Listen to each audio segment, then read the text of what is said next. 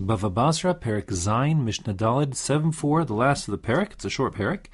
And again, we're talking here about how to interpret someone's words regarding an agreement to sell something. So there are two cases in the Mishnah. The first one says, Ha'omer lechavero, if one says to his fellow, Chatzi sada ani mochelach, I'll sell you half of my field. And that was the deal. So they didn't specify in their agreement, they finalized the deal, they did a kinyan, but it wasn't clear what half, which half, how are you measuring half. So there are two basic ways you can be measuring half. Since they didn't specify the particular location, it doesn't seem like there's an argument over, it should be the northern or southern half, etc. But the question is, you could do half in terms of acreage, like in size, so 50% of the land, or it could be 50% of the value, because part of the field may be less attractive, less valuable, because it's less fertile, maybe it has rocks inside of it and the like. So therefore, there's a question, when a person agrees to sell half his field, did he mean half of the area or half of the value? Field worth half the value of the total. So our Mishnah says, Mishamnin b'neihen v'notel chati sadeo. Mishamnin b'neihen means, according to the Rambam, they essentially do an appraisal amongst them. So they figure out how much the whole land is worth. They discover this land, the original owner's field before it's broken up, is worth $2,000. So therefore, half of that is $1,000.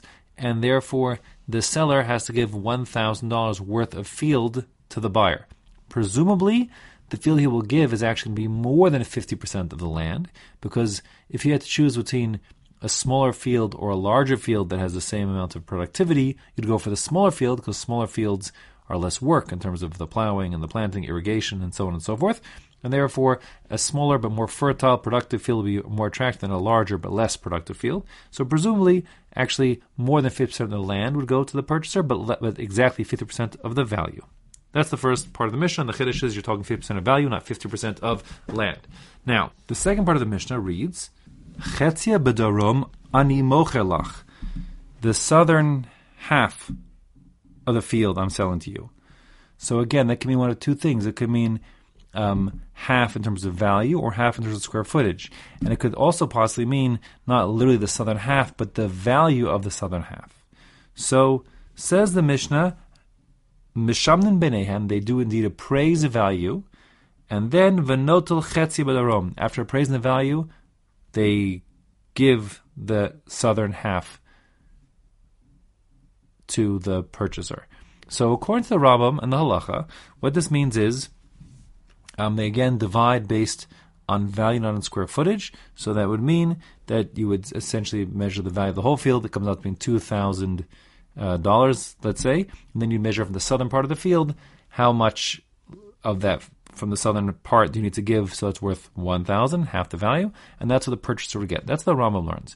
The Bartanura learns, quite surprisingly, again, not the Halacha, to me it's surprisingly, that he learns this really like the first part of the Mishnah, which means you measure the southern half in square footage, you find out what it's worth in value, and then that's the amount of value that the seller must give. But the seller actually could be giving, for argument's sake, the northern or eastern or western part of the field.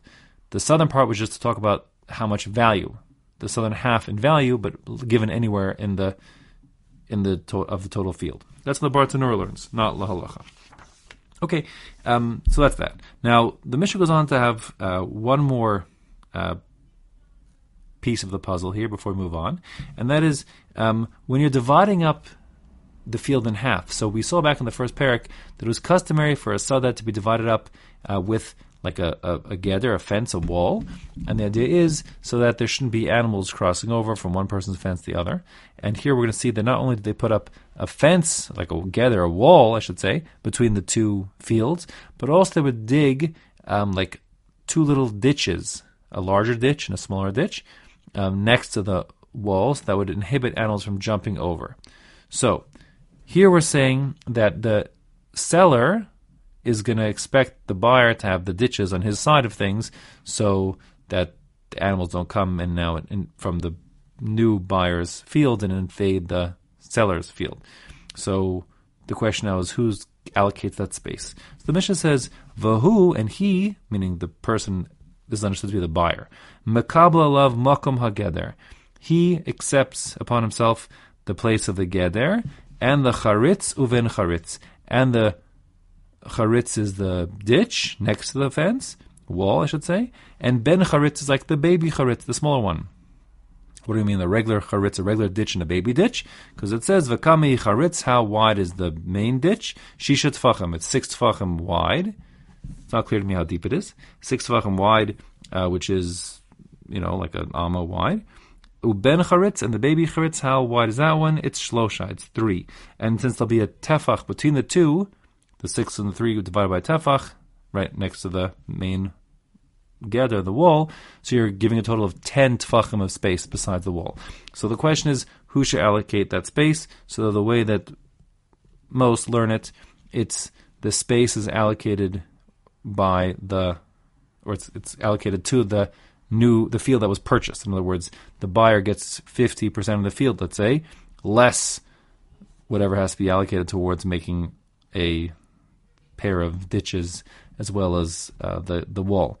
There are those who learn that, like the Rashbam, for example, on the Gemara, that the place for the fence actually is allocated from the seller side, whereas the ditches are allocated from the buyer side. Okay, the Shulchan Aruch paskins, the Mechaber paskins, like those who say everything comes from the buyer, since the seller gets to determine as he's the muchzak and he's the one who interprets his words and everything else. So therefore, he's going to force the buyer to allocate from his half the place for the wall and the 2 ditches. According to like I said, the Rashbam, the wall part of it is allocated from the seller side, and that's how the Ramah paskins.